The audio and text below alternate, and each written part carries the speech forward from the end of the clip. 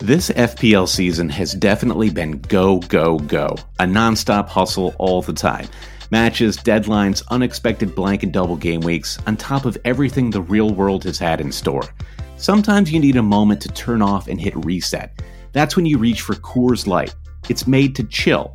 For me personally, supporting Fulham during this last year has been a true roller coaster ride. Honestly, when that Adama Traore goal flew past Areola in the 92nd minute of game week 31, the only thing that saved my mental state, the only thing that calmed my nerves, was cracking open a Coors Light. There's only one beer out there that's literally made to chill, and that's Coors Light. The mountains on the bottles and cans even turn blue when your beer is cold. That way, you always know when it's time to chill. When you need to hit reset, just open a Coors Light. It's mountain cold refreshment made to chill. And listen, everyone, summer is pretty much here. It's about to get hot in New York.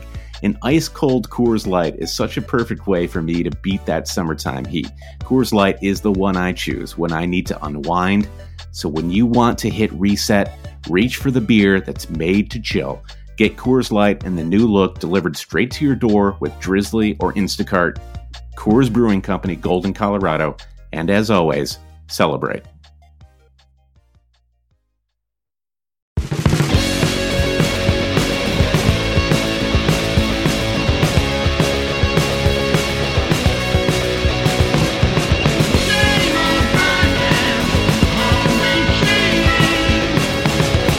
Hail, cheaters, and welcome to the Always Cheating Fantasy Premier League podcast. My name is Josh, and I'm here with Brandon. Brandon, how are you? I'm good. Thanks for asking, Josh. Josh, how are you today? I'm doing well. I'm a little self-conscious about the way that I'm saying Premier League now, because I was talking to someone on Twitter earlier today, and he was saying, I'm new to the podcast, I'm enjoying listening, but I have to get used to the way you guys say Premier League. Uh-huh. And I was like, I didn't even know what he meant at first. Is it that we say premier as opposed to premier? I think so, because I'm thinking of like the announcers who say, welcome to the Barclays Premier League. And that's a great impression. I feel like as an American, you sound like a circus ringleader there. Come on, ladies and gentlemen, see all the freaks on display at the Barclays Premier League. I feel like as an American, though, I can only use an American pronunciation. You know, I don't like to use. There was an article that came out, a much reviled article that came out a month or two ago about American soccer fans, and I didn't like most of it. But one thing it did point to was American soccer fans who use. Who use British accents or take on too much British slang or whatever. Uh-huh. I'm not even comfortable saying cheers. If I say cheers, it's like I have to like force it out of myself, you know?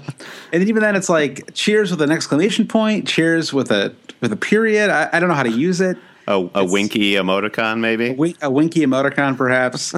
I can't even get you to call me mate, Josh. We're good friends, and you won't even call me mate. Ladding about with the mates. I've never even had a cheeky Nando's. I mean, I'm completely out of the loop here. I don't know what that is. Although you are going to you're going to Scotland next week. Yeah, I'll put the lingo to the test. I'll be in Edinburgh next. Starting Thursday night, we're flying out of New York City to go to Edinburgh, and then we'll be in some seaside town called Crail in Scotland.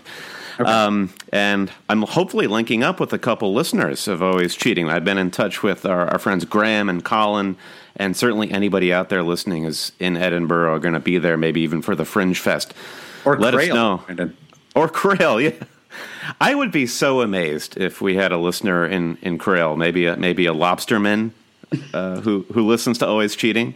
Maybe someone who works for the Crayola company.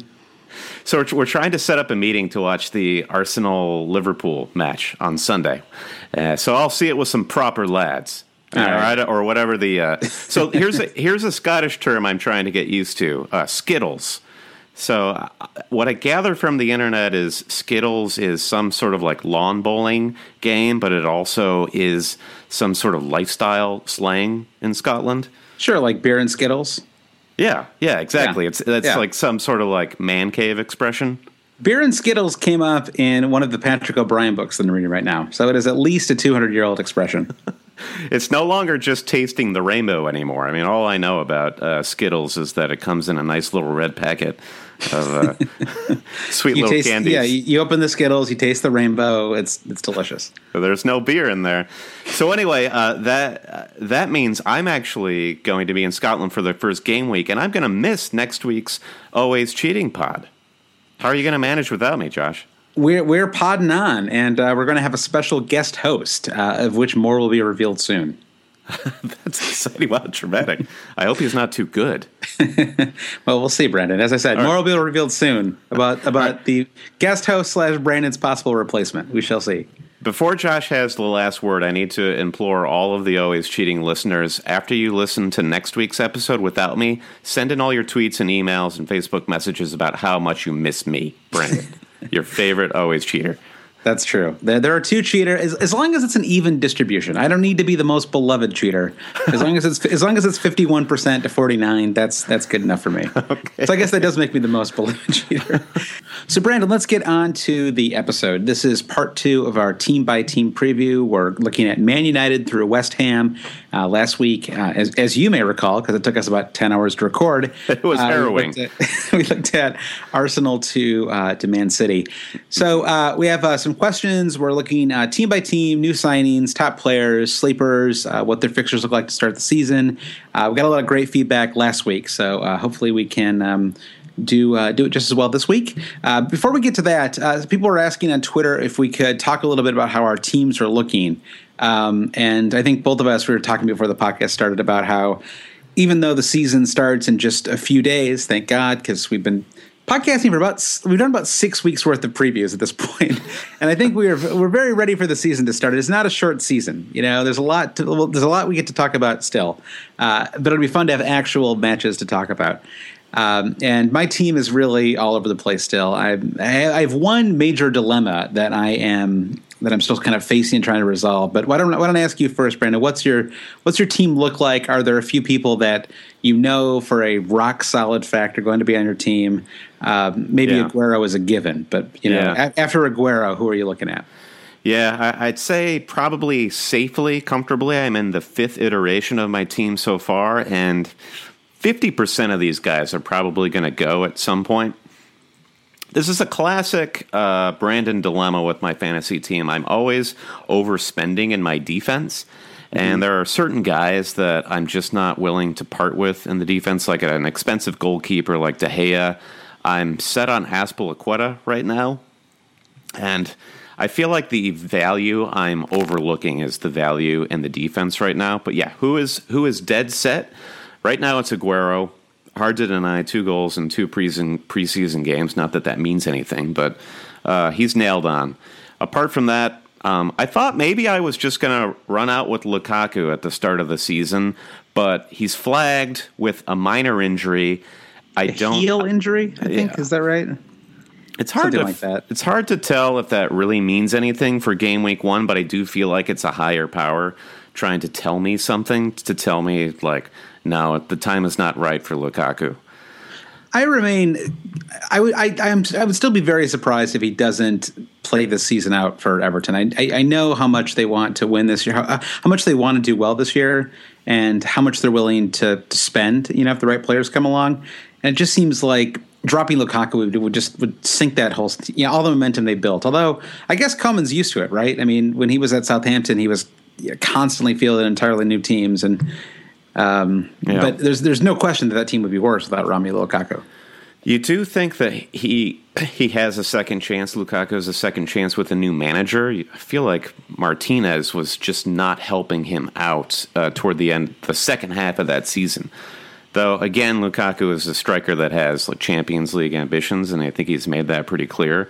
So, who knows? So, midfield is really where a lot of the questions are. I think everyone's struggling with this. How rich do you want your midfield to be? And that's going to determine the rest of your squad. Because, Josh, I know what you're struggling with your team right now is overinvestment up front. Yeah, I mean, it's almost the same. It's the same issue, just flipped, I guess. My question is, how rich do I want my front line to be? I have a very, very expensive front line right now. I'm looking at Aguero, Kane, and Ibrahimovic. And then I actually have Hazard right now, too. So, I mean, Aguero, Kane, Ibrahimovic, Hazard. there is almost no more money to go around, and I'm basically spending. You can just spend the rest of your budget on caviar at that point. Yeah, and so it's very tricky, and really, it's very hard at this point in the season to know where the value is going to be found in those 6 million defenders. I mean, we could talk with confidence all we want about, Jordan Ibe or Nathan Redmond or whomever, but we'd be lying. We don't really know who those top players are going to be yet, because it's typically someone. The George Boyds don't really emerge until the season has gone on for a few weeks. I missed that stupid headband of his. I feel confident Nathan Redmond. I'm inclined to have Jaro Delafeu on my team too. I'm treating this like a new season. I'm letting it go with Jerry D. Okay. but then what do I like? Do I want there's some inexpensive Middlesbrough players, and someone like Victor Fisher is sort of interesting. I know we'll be talking about him in a second. But if I can figure out which expensive forward to drop, whether it's Ibrahimovic or Kane, I'm also really looking very seriously at Jamie Vardy. So I'm inclined to have a very expensive forward line right now, but I know that if I can just, if I can move Ibrahimovic or Kane, into Andre Gray, for example, that $5 million can be distributed just across the team in these ways that will, it'll make the whole of my team substantially better. I don't mind having, about 19-20 million on my bench. That is 4.5 million players, and someone like Jakupovic, who I now feel like Jakupovic is actually an acceptable player to have. You've come full circle. Yeah, so I've got Jakupovic right now is my bench keeper. Yeah. I'm still not sure what my 4.5 starting keeper. Mandanda did start in the last friendly, so I feel pretty confident that he's going to be the number one keeper from here on out. But whether it's him or Ben Foster, or maybe spend 0.5 million more and bring in someone like Kasper Schmeichel, it's still kind of up in the air right now. You need to really diminish the wealth gap in your team. I think, Josh, you got a lot of uber rich top 1%. True. It is. It's a very 1%er kind of team right now. And I don't have any Leicester coverage either, which makes me a little nervous. Yeah, we'll talk a little bit about the Community Shield match, I think, when you're going to open up the previews with Manchester United. But I had one last quick update on my team per last week's episode, where I 100% committed to my team name, Ian's Ice Cream Cake. We'll say it again for everybody. Always Cheating is going all in on the Great British Baking Show for this season. That's right. Yeah, our elite head-to-head league, the Always Cheating Showstoppers, and your team name is Don't Eat That Mary. I had a character count issue with Ian's Ice Cream Cake, so that's one character beyond. So 21 characters. So actually, as I was considering the character count issue, Chris on Twitter chimed in to say it was Ian actually didn't throw an ice cream cake into the bin; it was a baked Alaska. So I've gone with the character count issue and the true fact checking. My team name is now Ian's Baked Alaska. I like it. It's a good, solid, workmanlike team, much like Ian himself, construction worker. He's a builder. He's a builder, and I intend to reflect Ian. Okay, so I want to at least get a retweet from Ian Waters' Twitter. Maybe even we could have Ian on the pod as a guest. I saw your shameless attempt for an Ian Waters favorite / retweet on Twitter. I was a little sad it didn't work. How often is that guy really getting added? And I noticed he's not on Twitter very often. So maybe like once a week. So maybe he just hasn't seen it yet. Yeah, I know. There's another fantasy podcast where Dominic Monaghan is sort of their star. The Gaffer Tapes. Dominic Monaghan is famously in their league. Well, maybe we can get Ian to join our league, and we'll have a little bit of Great British Bake Off star power. I would love it. Yeah. That would grant us some real legitimacy. Brandon, if you're an FPL fan and you're on Twitter, as you know, there are a lot of private leagues out there. Well, guess what? We have one. We have one? Oh, my God. It is the Hail Cheaters Super League. It's a very super league. It's the league of leagues. Everyone says this. I've heard this from everybody. Barack Obama said that. It's the superest of leagues. Superest of all leagues. And you can join the league at alwayscheating.com. There's a league tab. It's very easy to join. I actually think you have a little drop-down button right on the website. So it only takes one click and you're in, and you're you're in the league. And we actually are going to have Sushant Garg said, are there any prizes for winning your league or being in the top 10 this time? And the answer to that is yes, there is. We are going to do an Always Cheating trophy this year. We are going to put the trophy in the mail. We're going to send it to you. It's going to be a real thing. Trophy size and name and how much money we're going to spend in it, all to come. But Brandon, you have bought trophies in the past. I know that it can be done. We have our head-to-head, our personal mini league. We got trophies in that, and we're going to do one for the Hail Cheater Super League. Yeah, I've become more and more fond of the weird trophies, like especially livestock trophies that have animals on them for your local county fair. So maybe we want to consider what animal we want to represent the Always Cheating Super League. A pig for Wayne Runepig, perhaps, or some other yeah. Animal. Figure that out. Absolutely. Ideas are welcome. Hit us up on Twitter at Hail Cheaters. I guess this means we need one for the Hail Cheaters the Showstopper League too, right? Well, and it has to be a baked good on top of that trophy for sure, I think. What about like a maybe a hostess, one of those like what are those things called? Maybe we could call it the official Mark Bunn trophy. All right, that's enough nonsense, right, Josh? That's enough. But yeah, we'll have trophies this year. It'll be fun, I think. And we'll try to do something for teams 2 through 10. So Brandon, let's talk about that offline, and we'll come up with something fun that we can do for everyone who finishes in the top 10 this year.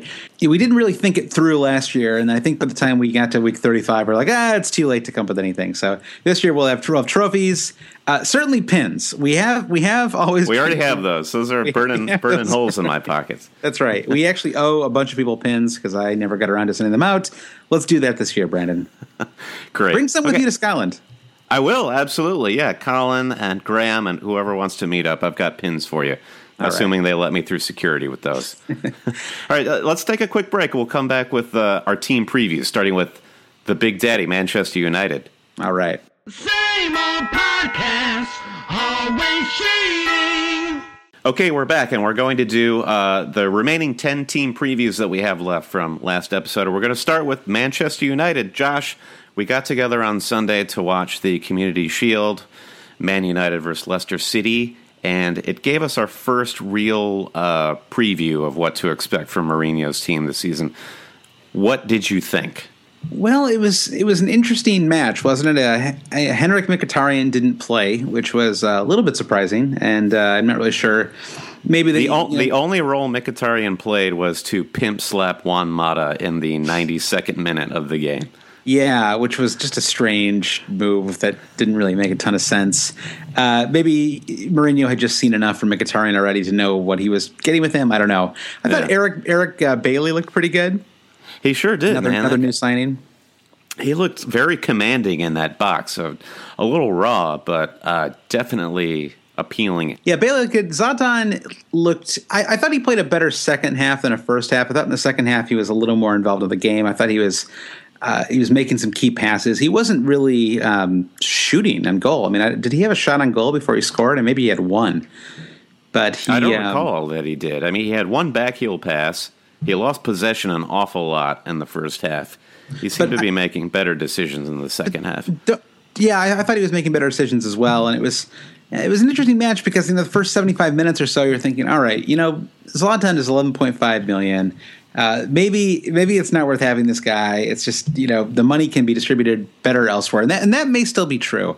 But when he scored that goal, it did two things. One is it made me think that this is exactly why you have him, because he is so unbelievably lethal. Even at 34, turning 5 this year, he'll, when an opportunity comes along, he's going to seize it. But the other, perhaps even more important thing, was a lot of people watched that match. A lot of people talked about that match, and his ownership is getting to ridiculous levels. It's scary not to have him levels. It's one thing. And early on in the season, you can't just be on the. You have to play a little defense too. This is right. This early on in the season, you don't necessarily want a bunch of differentials. You want players that are fairly highly owned too, because if they come off, it's very tough to catch up. You know, I mean, you Right. have to bring these guys in, and then there's kind of a rush to bring these guys in, and suddenly, so you know, if Zlatan scores like 3 goals in his first 2 matches, he's up to 12 million probably. Right. So Well, it's a good point because last season it wasn't like all of these geniuses had Mahrez in their team from game week 1. I mean, a lot of managers did have the foresight to pick up Mahrez before the season started, but if you had the foresight instead to pick him up in game week 2 or game week 3, you still did just as well as everybody else. So Right. to, like you're saying, to play a little defense at first, and as those big heavy hitters emerge, then being able to jump on those bandwagons as early as possible. But, you know, it's one thing to bring in Riyad Mahrez, whether, you know, a normal transfer or during a wild card, but you have to wild card in. It's very likely you're going to have to wild card in Ibrahimovic because at 11.5 million, it's not like you just drop a player and bring him in. That's You're a going to have very to do good point. some serious surgery on your team. And the way most of us set up our teams, it's very rare for any of us to have even 0.5 million or 1 million in our bank. So even if you're like, oh, I'll just make a straight Kane to Zlatan swap, you're going to need to find that 0.5 million somewhere. And given how fast his price is going to rise, even with that high ownership level, he might be at 11.6, 11.7 million, you know, 5 days into the season, you know, by the time you're planning your team on Friday. Right. So it's, I think it's a little scary not to have him. I don't know if you feel the same way. I do. I absolutely do. And We kind of, I feel like we like shared a moment when he scored that goal. Like, oh God, I guess everything, both have to happen. everything was going according to plan during that game for us to not have Ibrahimovic in our teams. Thinking, oh, he has not looked good at all. He's had no real shots on target. His ownership will fall, and that'll free up 11.5 cash for us. Instead, that goal goes in, and everything changes in a heartbeat. And that's why you would have to have him in your team. He could probably look like that the entire season, but still post 20 goals. 32 goals. Yeah, I agree. Particularly if that midfield starts humming along. So let's get right into these new signings, actually, because Okay, I want, you know, so we don't repeat ourselves here. So the new signings we have. Well, let's get, you know, Mkhitaryan. He joins from Borussia Dortmund, 9.5 million, 19 goals and 24 assists in 49 appearances last season. Pretty terrific numbers. I'm not sure how replicable those are. I know that they were a bit of a jump for him from previous years. So it's, you know, I think he's capitalizing on, he's making a move to a top club. I mean, not that Dortmund are a top club, but he's making a move to Man U on the back of, you know, a really fantastic season. And it gave me pause not having him start in this match. I don't know that it means he won't start. I think he's probably close to a dead certainty to start on Saturday, or whenever. When do they play? They actually play on Sunday, don't they? They play Bournemouth on Sunday. So I think he, you know, he's not one that I'm planning to bring in right now. But I'm certainly going to keep an eye on him. You know, the 9.5 price point, there are a lot of options there, and going back to your earlier point about like-for-like swap in case Mkhitaryan does pop off in game week 1, I feel like you're probably going to have somebody in your team that you could just drop for Mkhitaryan. Yeah, exactly. I think you could go, you know, Hazard or Mahrez to Mkhitaryan pretty easily. I will say this about Mkhitaryan. I was impressed by his bicep size. You don't see biceps like that in professional football teams very often. I can't say that I know that much about him as a player. I haven't. I mean, I like Dortmund a lot, BVB as the fans say, but I can't say that I have a real line on Mkhitaryan. Unlike Zlatan, who I've actually seen play in person at the. There you go. Scouted him in person, as you like. Zlatan, we talked about him before. Zlatan Ibrahimovic, a 34-year-old Swedish striker who's played pretty much everywhere big that you could play. Right, he's played at AC Milan, he's played at Barcelona, he played PSG, which, you know, certainly the biggest club in France. And he's priced 11.5 million. He scored 53 goals, had 16 assists in 50 matches for PSG in 2015-16. I don't care what kind of Ligue 1 is. I know they won Ligue 1 by about 65 points or so. I think they won it in game week 7 last year. Still, those are spectacular numbers. not to be regarded lightly, especially because he's done this at every level. And he's won, I think his record of league title, I think he's won 9 or 10 league titles in his career. I mean, almost every team that he plays for, he wins the league. He was at AC Milan. They won the league several years in a row. He leaves AC Milan for PSG. Suddenly Juve sort of, steps in and starts winning the league. So I think that, I think he's a great player, and I think teams do. He's also a set piece taker. He could be taking some free kicks here, 25 yards out. How many free kicks do you see Zlatan scoring this season? If you had to predict, 3, 1, none, 2. Okay, it's never as many as you think. I remember thinking that Dimitri Payet had like 27 free kicks last year, and I think he only scored maybe 5. Was it 5 goals on free kicks last season? Maybe not even that many. It was more that he scored 2 in a row in consecutive games, and everyone thought, well, that's basically a penalty kick for him. So the other player who we've been dancing around is Paul Pogba. He joined. I suppose he joined. I mean, they still haven't even officially announced it yet, but he is. He passed his medical apparently, and so he's. There was this very, very garish photo of him arriving for his medical on BBC.com, and they framed it perfectly. The Chevy Mustang or whatever car it was. It was clear that Chevy said, "All right, this is a great marketing opportunity for us as the kit sponsor. Let's get the car in the photograph." Shameless. And, it's funny because he actually comes from Juve, which are sponsored by Jeep. So it's like an interesting transition there from Jeep to Chevy. Still an American automobile. That's right. So he scored 9 goals, 15 assists, and 45 appearances for Juve last year. Not a huge goal scorer. I mean, for all of the acclaim that he's being greeted with, I think that, and I'm sure most fantasy managers know this, but he's not a striker. He's not even really an attacking midfielder. He's a central midfielder. He's somebody who's setting up the play. He's also capable of scoring and assisting, obviously 15 assists last season. But he's he's the link-up guy. He's the guy who's going, he's in the engine room. He's going to make everything work for Man United. And so it's actually really hard to even evaluate Man United on the heels of the Community Shield, because his influence is going to be so strong on that team that it's really hard to say how all the pieces fit together. You wonder if someone like Anthony Martial is more served by having Pogba in that squad. Martial looked pretty, isolated out there in the wing in that match. Yeah. I mean, he was not a player. I know you had talked about being excited about him at the start of the season, very much so. Yeah, classed as a midfielder, and if he got forward like he did, I know it wasn't like an out-and-out striker last season, but getting forward like he did, classified as a midfielder at 9.5, I could see it being a great buy. But yeah, it's right. There was nothing really to recommend him watching the Community Shield. Yeah, exactly. So we have Zlatan, Mkhitaryan, Pogba, who his price is still to be determined as of this. It'll probably go up. Once this podcast goes up, his price will also probably get posted. My guess is that he's going to be at 8.5. Yeah. I would believe upwards of 9.5. I think any higher than 9.5 is too high. At 8.5, I actually think he's an interesting buy. Okay, he might be someone actually worth. It's just it's hard to know how those pieces are going to fit at Man U. I mean, where does Wayne Rooney fit into that team now?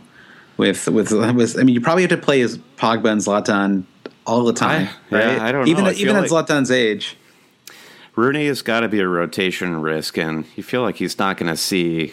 He's not going to be playing every week in that midfield. What did you think about him in the Community Shield? He didn't look poor. It was, I mean, compared to the rest of the team, it was just they all looked like they were in friendly mode, so it was really difficult to judge. He didn't look poor, but he didn't look great. So, I mean, I wouldn't be spending money on him as an FPL manager for sure.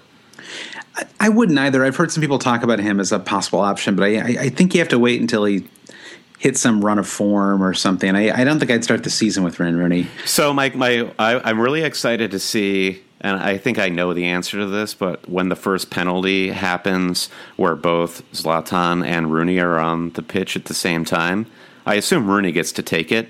But there will come a point at which Zlatan takes it when Rooney's not playing, and then the baton is passed?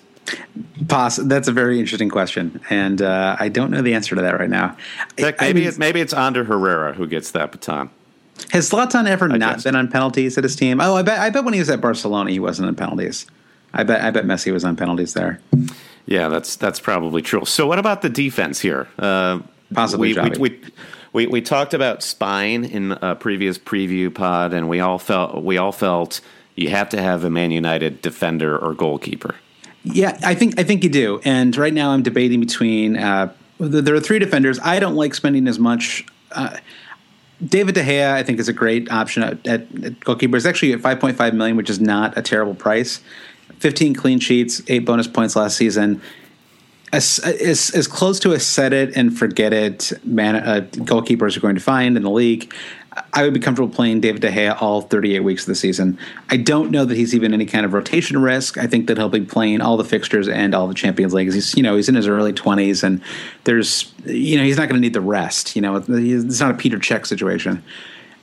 So if you don't go with him, I think that it comes down to two wing backs, either Luke Shaw or Antonio Valencia. I think that Luke Shaw is sort of the favorite option. Mm-hmm. He's the most likely to start week in and week out. Valencia, I think, is really interesting because he's played so well in the preseason. He actually looked really good in the match yesterday as well. He did. Like Patrice Evra.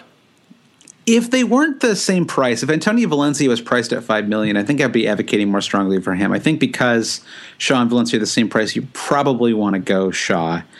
Again, this early in the season, just go with the player that you think is going to be best. If we're in week 27, maybe you want Valencia as the differential option, and he's going to get you an assist or whatever. But I think at this point in the season, I would be going with Shaw, the most likely to play week in and week out. And I thought he looked okay in the match yesterday. I wasn't blown away. I don't think he did anything that was particularly astounding, but he wasn't poor either. He probably, poor guy, just didn't want to break his leg again and miss another league game. Maybe so. I was just like, nobody touch me. All right, so to start the season, looking at their fixtures. I think they have 4 very good fixtures and 2 pretty bad fixtures. But the 2 bad fixtures are at home. So that does soften the blow a little bit there. Okay, so the good fixtures, they're all away, but it's away to Bournemouth, away to Hull, and away to Watford. Those are all fixtures that I would expect a Jose Mourinho team to dominate in, even away from home. Now, it's a bit of a concern. I actually don't. I wouldn't advocate having 2 attacking players for Man United right now. I think you've got to pick one and stick with it. Really, honestly, it was Zlatan or nobody was what I would say, because it's just hard to tell how everything else is going to fit.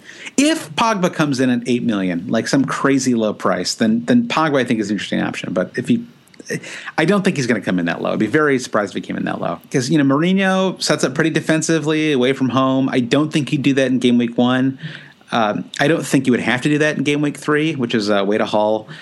Game week 5 is away to Watford. Watford's pretty tight defense. That might be, a 1-0 game or a 1-1 draw or something like that. Yeah. Home to Southampton, home to Man City, home to Leicester. That's game weeks 2, 4, and 6. So it's your classic mixed bag of fixtures. I'd say it leans towards being pretty good. Yeah, for me, the big question mark is their central defense. Chris Smalling, he's banned he's on a suspension for the first game week. But I can't see Daley Blind staying in central defense for United for the whole season. So I do wonder if it's going to be Smalling and Bailey back there in the middle. It could be. I would be reluctant to bring in Bailey at 5.5, not knowing if he's going to start after the first fixture. It is a wait and see. Yeah. Huh. A lot to think about with United. Yeah, there is a lot to think about, and I think it's a lot of mini leagues are going to be won and lost depending on how you manage United this year.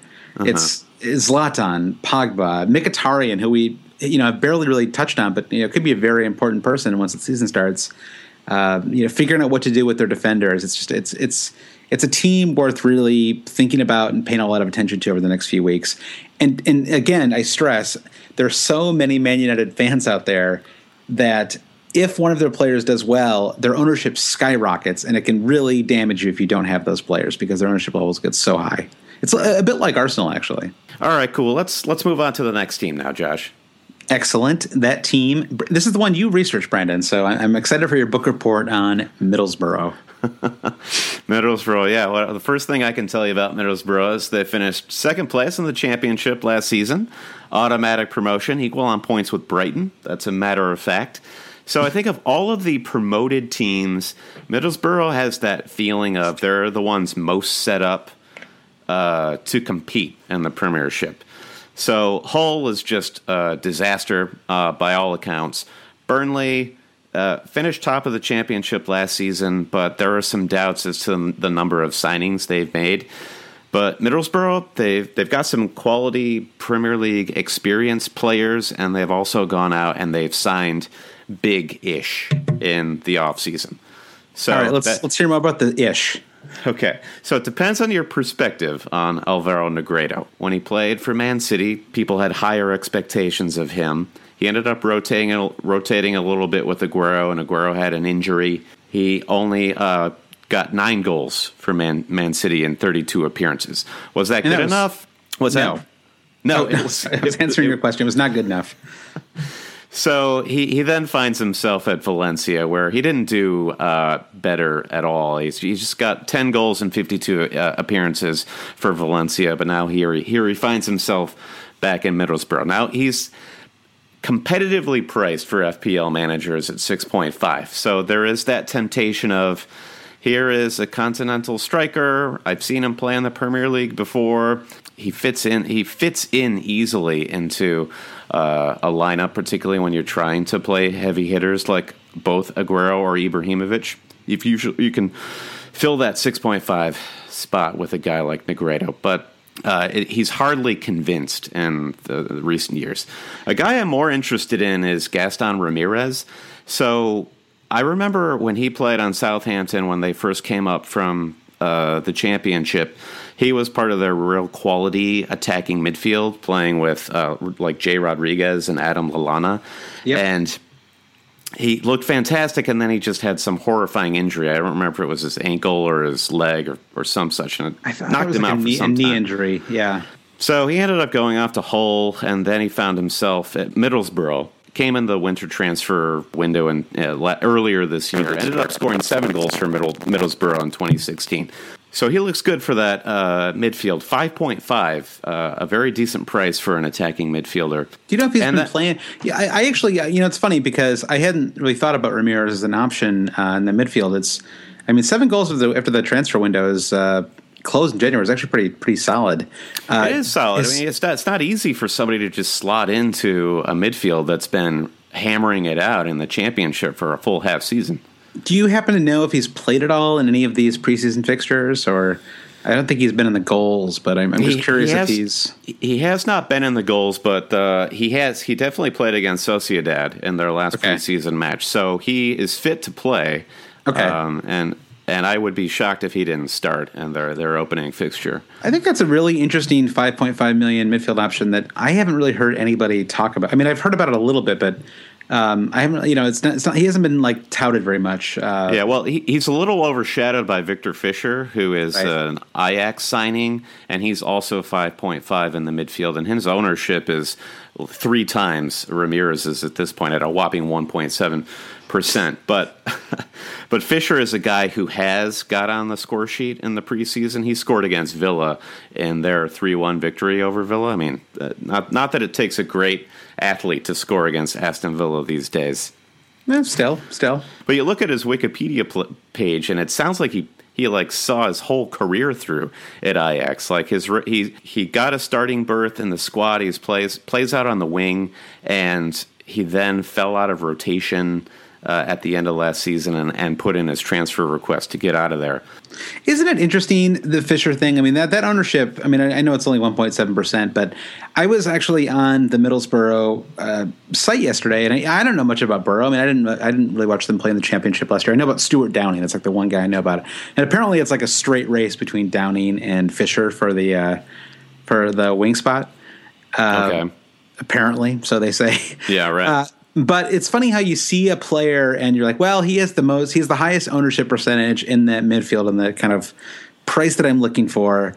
Let me go read more about him. And it's like you sort of retroactively justify why they're the player that you want on that team. You know, because I read the same thing and I was like, lost his spot at Ajax. And it's like, well, maybe it was they had a conflict with his manager. You know, it doesn't mean he's a bad player, but you know, it does give you pause a little bit, you know. You never know.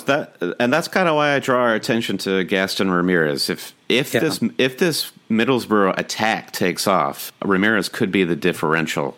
if you're looking to bring a Middlesbrough player in. But let's look at their defense now. I think the most intriguing thing in the Middlesbrough defense right now is goalkeepers. So they brought in two big goalkeepers during the summer, Victor Valdez and Brad Guzan. I guess I say big in air quotes when I talk about Brad Guzan. Even though he's an American goalkeeper, and as Americans, we're very delighted to see that we're still keeping a presence in the Premier League. Uh-huh. But Guzan at Villa last season, the way he performed, outside of the way that whole team performed, you have to expect that Victor Valdez gets the start. So I think his ownership at 8.4% shows that the groupthink does favor Valdez in the starting berth. This team reminds me a little bit of Watford last season. You know, a lot of new signings, kind of not like the team that they came up with. Doesn't actually matter, I don't think. I mean, you saw with Watford last year, they basically replaced the whole team once they got promoted, and they were pretty safely up all season. Now, you know, they were able to ride Dini and Agallo basically all the way over 40 points. And I'm not sure if I see those points here. I mean, Negredo in particular is someone who I'm very wary of, because he's sort of like he's the kind of guy they make fun of in Moneyball. You know, he's the kind of like, he looks like he should be a great striker. He's fast. He's got the body for it. He looks cool. Like, he just looks like an awesome striker, and the results are just never there. You know, it's just not there. And I am very wary of Negredo, and I'm actually kind of glad that he scored some goals in preseason, because I think that some people are going to get seduced into bringing him in. But I'm not buying it at all. He's sort of he's in that Andros Townsend category where I'm like, you guys take him. I think we'll know sooner rather than later with Middlesbrough as well, because they have pretty kind fixtures to start. They have a home opener with Stoke, and then it's Sunderland and West Brom. Then they host Crystal Palace. Things start to get tougher here with Everton, Spurs, and West Ham. Yeah, I think this seems like a wait and see team to me, right? Mm-hmm, no one, maybe bring in one player. I wouldn't load my team up with Middlesbrough players to start the season. Sure. Yeah. All right. So let's quickly move on to Southampton, who is always an entirely new squad when you start a new Premier League season. So they coming off of their 6th place finish, they're in the Europa League this season. What are you thinking about Southampton right now, Josh? It's an interesting team. I think a lot of people are going to have a Southampton player on their team to start the season. They have a new manager, Claude Puel. Is that how you say it? I don't know. Fair enough. Yeah, I'll take it. Favors a diamond formation, which typically has 2 strikers in front of the diamond. So I think that the question is, who are those 2 strikers going to be at the top of the diamond? Are they going to be, is it going to be Shane Long and Nathan Redmond? Is it going to be Shane Long and Charlie Austin? Yeah, is it going to be someone who's not Shane Long? We have to wait and see. But a lot of their players it's a very reasonably priced team. I mean, all of the players that you'd want in this team are 7.5 million or less. Seeing a lot of talk right now for Dusan Tadic, whose numbers actually, given that he felt to me at the end of the season like a huge disappointment, I'm actually surprised that his numbers were so strong. I know he was a lot better in the second half. He's priced at 7.5 million. He had 8 goals, 13 assists, and 13 bonus points last season.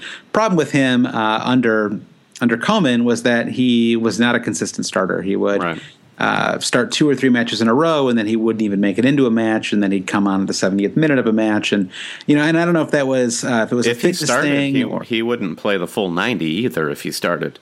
It was very Gerard Deulofeu-y. He was someone that they brought on to kind of run, and then you pull him out, or you bring him in at the 70th minute to be kind of a change of pace or something like that for the team. So It's probably because I don't want Dusan Tadic in my team, but looking at 7.5, I think, I'd consider him if he was anything cheaper than 7.5. I feel like Dusan Tadic has popped up in like every team that I've seen online in the last week or so. It's amazing how these things start to rotate. It's like even someone like Victor Valdez, who a lot of people were talking about a couple weeks ago. I haven't seen him in anybody's team the last couple of weeks. So I think that, Tadic is one that I am still a little wary of, and maybe I shouldn't be, because it's very possible that he is going to find a consistent home under Puel. He's an interesting manager. He's managed at several different clubs, all in France, and he actually won Ligue 1 in Monaco in 2000. So pretty good track record. Reason to believe that he'll find the right rotation. He's no novice manager. So they have a few new signings, two of whom I'm very excited about. Two of them are actually in my team right now, although I don't all have two Southampton midfielders. One is Pierre-Emile Højbjerg, who is a 21-year-old midfielder joining from Bayern Munich. And a lot of people are excited about his long-term potential. Not clear where he's going to slot into the diamond. It could be more of a defensive midfielder. Mm-hmm. But it's $4.5 million, likely to start many fixtures. I don't want to say all fixtures, not at his age, but many fixtures, good price, and can score some goals. Has already scored in the preseason. So he's like your set it and forget it fifth midfielder, $4.5 million. The player who is really intriguing is Nathan Redmond, who has been playing as one of the two strikers at the top of the diamond. And is priced at $6 million, classified as a midfielder, but plays very far forward. Certainly did when he was at Norwich. Was on a scoring tear to start the season with Norwich last season, and he's very young. He's actually he's played for the England under 18, under 21 teams.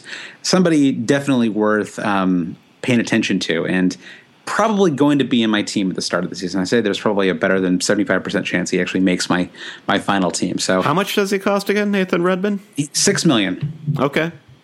So, yeah, I feel like he's a bit of a, and I don't mean this in a derogatory way. He's a template guy right now. Like I feel like a lot of people are looking at Redmond right now, rightly so, as you say. Right, $6 million, 6 goals, 4 assists, 8 bonus points last season. So decent numbers. But on a very poor Norwich team. That Norwich team was such garbage. I feel like you can't really judge his performance last season because they hadn't freed Mobakani. And if they had unleashed Mobakani from the time he joined that team, I think Redmond would have had, conservatively, 75 goals and 300 assists. Now, that's just me. I could be wrong. That is the most conservative thing you have said on this podcast. That was Trump level conservatism from me right there. All right, so Shane Long actually he scored yesterday in Southampton's friendly, but he did a lot of people some favors at the end of last season. You're not sold on Shane Long? He's in my, as you can see from my notes here, Brandon. He's in my jury's out category. 6.5. We need a sound effect there to be like jury's out. Bow. 6.5 million, 10 Banging goals. A gavel, maybe. 10 goals, which is actually more goals than I thought he had scored last season. He kind of beat out one of the most expensive players in the world in Graziano Pelle for the starting striker role at the end of last season. We'll have to find a trophy for Shane Long for that victory. That is trophy worthy. It is possible that I am wrong on Shane Long. He could be better than I think he is. It's hard for me not to blame him for not being very good for a long, long time. I'm always biased against people who have been in the league for years and years and years who have never been awesome.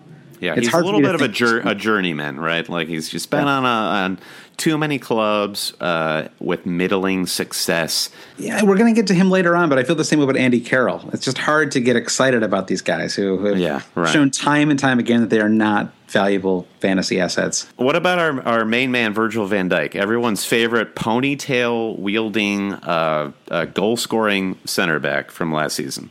Yeah, it's the Southampton defense. It's always a place where you can make a pretty good buy and feel pretty good about what you're getting in return. Virgil van Dijk is priced at $5.5 million, a bit high, a bit hard to bring him in at the start of the season, I think. Jose Font, also $5.5 million. Take your pick. They're both excellent players. Cedric gets you a little bit of a discount at $5 million. Question is, does he play week in and week out? He didn't last season, and so it was the source of a lot of frustration for managers because infamously subbed at the 59-minute, 59-second mark last season. I don't know that I don't know. I guess I'd be okay bringing in Cedric. I predict good things for Cedric this season. There will come a time this season when I imagine all of us will have a Southampton defender. They tend to go on these incredible runs every year where they have 4 clean sheets in a row or 6 and 7 or whatever. Fraser Forrester is an excellent goalkeeper. You certainly couldn't go wrong with him either. So I like this team. I think they'll be fine. I think that they'll be a mid-table squad, and the jury is obviously out on Charlie Austin too. I think that he's $6.5 million. Scored an awesome goal in his first match for the team and then didn't do anything after that. So So they're away. Who They're knows? away to Man United and Arsenal in the first 4 fixtures. Beyond that, they have some pretty good fixtures lined up. Watford, Sunderland, Swansea. They do. Just because I'm not looking at them for the striker role doesn't mean that I'm not excited about having Nathan Redmond in particular. So, All right, yeah, we got it. Nathan Redmond's in your team. I will manage my team accordingly. shall we move on, Brandon? Yeah, let's move on. Okay, what better place to move than Stoke City, Josh? That last year they finished in the top 10, 9th position, and I was telling you while we were watching the Community Shield, this might be my season to back Stoke City. But for whatever reason, the team has always intrigued me, less so than repelled me. Wait, no, that didn't make sense. It's intrigued me more than it's repelled me. This shows how confused I am about Stoke City. It's a very interesting project, Stoke City. They're sort of taking all of these players who have played for top clubs and kind of washed up on shore at Stoke. And I say on shore very figuratively because I think Stoke is like right in the Midlands. You have Arnautovic, you have Shaqiri, you have Bojan, Joe Allen, obviously. Some of the greatest players that ever played this game, Brandon, in terms of sheer talent. Doesn't get any more than Joe Allen, obviously, the Welsh Xavi. Huge, already 2% ownership in the game, a 5.0 mid. So I expect Joe Allen will be playing a pretty deep lying role on this Stoke City team. But I'm very curious to see how Shaqiri gets on in his second season in the Premiership. Last season, everyone was, they were first blown away by how cheaply he was priced when he came in from Bayern Munich. And he kind of performed to his price tag last season. He had 3 goals and 6 assists. He didn't start regularly. He had a few niggling injuries. He just didn't come off for him. It was a weird situation. He didn't want to go there at all, and then he kind of had no choice but to go there. And I wonder if he just couldn't bring himself to try the first 15 weeks that he was there. So I thought he was a little better in the second half. Played very well in Europe this summer. Had that great bicycle kick goal for Switzerland. Very talented player. He's a player that I want to root for, especially as a short guy. I love short, stocky guys who are good at soccer. So I like this project too. I just like it because it's different. It's just unique. It's sort of we live in New York, and the New York Knicks is a team that is constantly trying to do great things with a bunch of washed up players who are past their prime. And it's always kind of a fun project because all their names. They're all kind of famous. And so we're seeing that with Stoke right now. It's a bunch of guys who used to be better, and maybe it'll all click this one season. And they can ride it to the they finished in 9th place last year. It was a quiet 9th place, but they did finish in 9th place. And you can't. There are a lot of teams that would have happily traded spots with them. A team like Sunderland would have happily, embraced the kind of project they embraced last time. It's like Sunderland's fans. That is.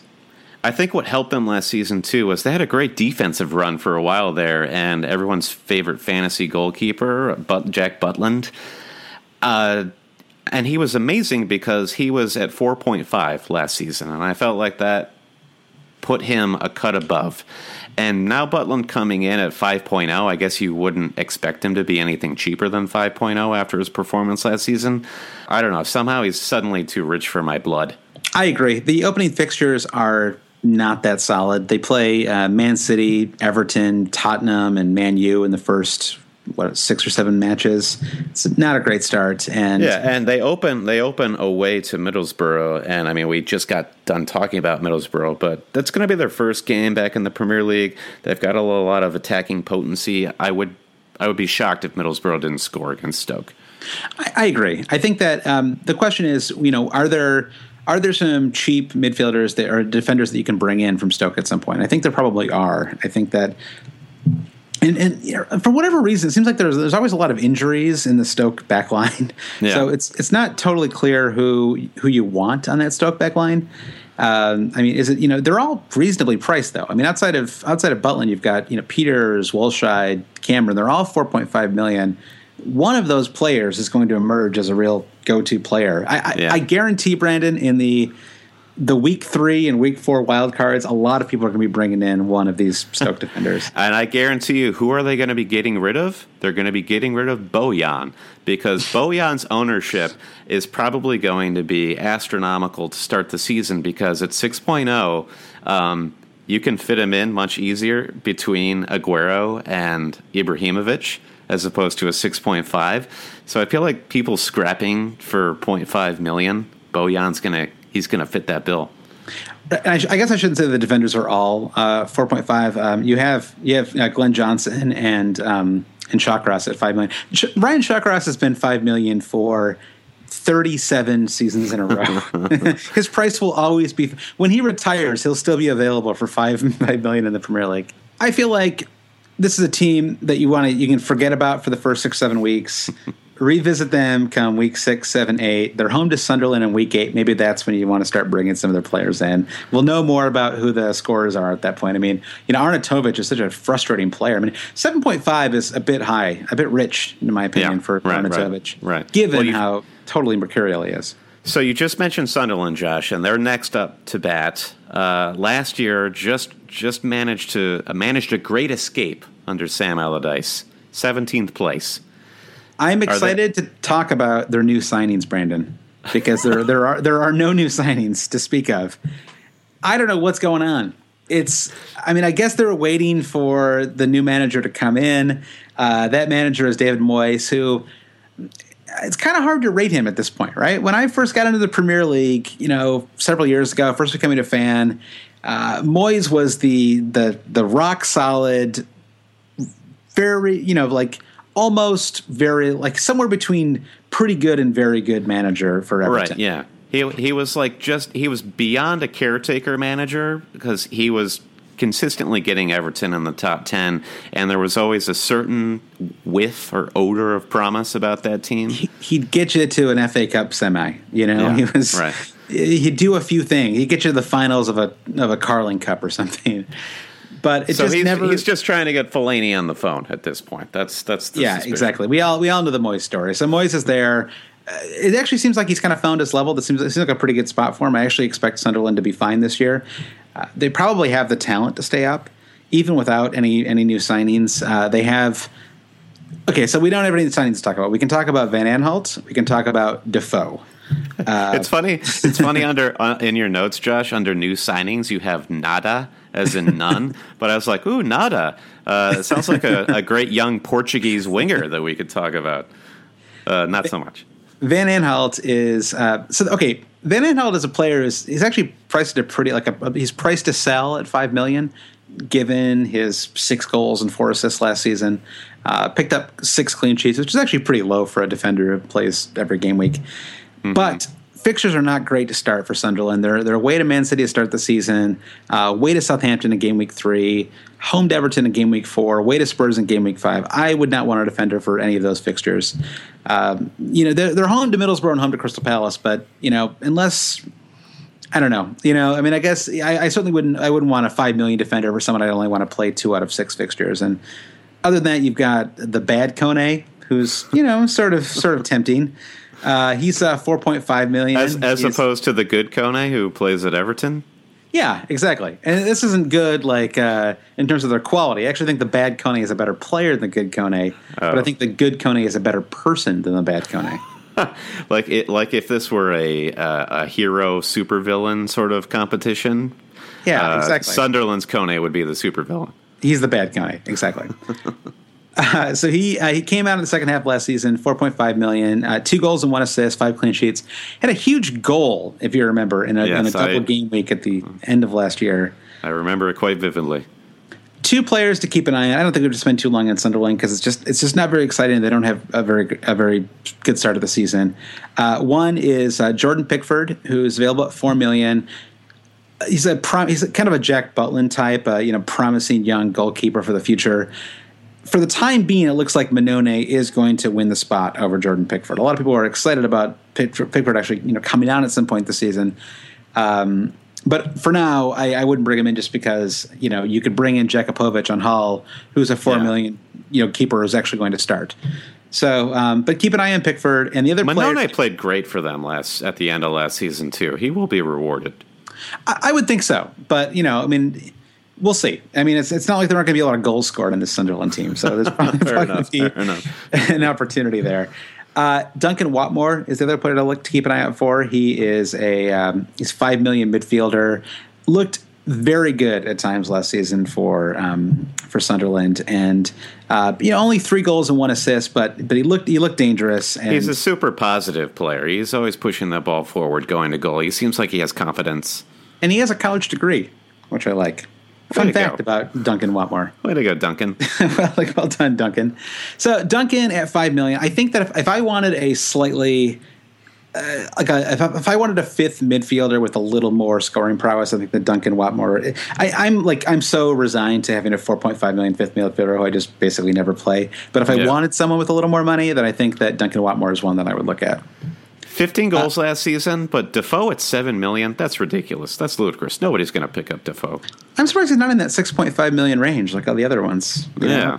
The league has established that 6.5 is what if you're a pretty good scorer on a mediocre team, you are a 6.5 million player. I don't know Josh, why. I will have a conversation with you about Defoe if he's pressed at 6.5. At 7.0, I'm not talking to you about him.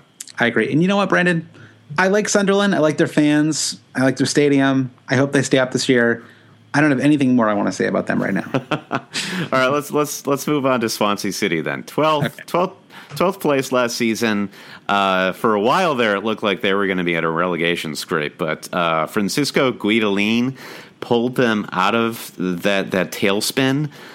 From what I understand from the tabloids, there's some dissension among the ranks, and people don't have many good things to say about Guidolin right now. I don't know if there's any truth to that or not, but this is news to me. I am wondering how unsettled this Swansea team is, based on all the Ashley Williams transfer rumors and, Andre Ayew off to West Ham. So there are a lot of question marks, but there's the big positive here. They just signed Fernando Llorente from Sevilla. So he's again, this is like the podcast of 6.5 strikers. But he is of great pedigree. He's a World Cup winner for Spain. That's right. He's sort of a lion in winter, isn't he? He's famous for his great mane, but also for the fact that he's a bit of an aged striker. Yeah, I mean, aged at 31 years old, but his output at Sevilla was not incredible. Just 4 goals, but if you go back to his stint at Juventus, he put 23 goals in for them, and I think that's where he really made his name. That was 2002, 2003, Brandon. That was 13 years ago. So, and then Leroy Fer, he makes his deal permanent from Queen's Park Rangers. He's still there in the midfield at 5.0, but I feel like Leroy Fer is the bad Redmond. If we're talking about good versus bad, let's do it. Maybe we should have more of these good bads throughout the league.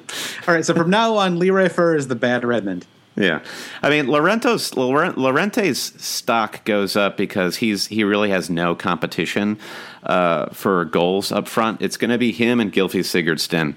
I mean, of course, maybe Key might be in the goals this season. Sigurdsson. He's like that's the American. If Gylfi Sigurdsson were born in Texas, he'd be Sigurdsson. That's right. Like if they it's like the American Office or something. All the names have been anglicized.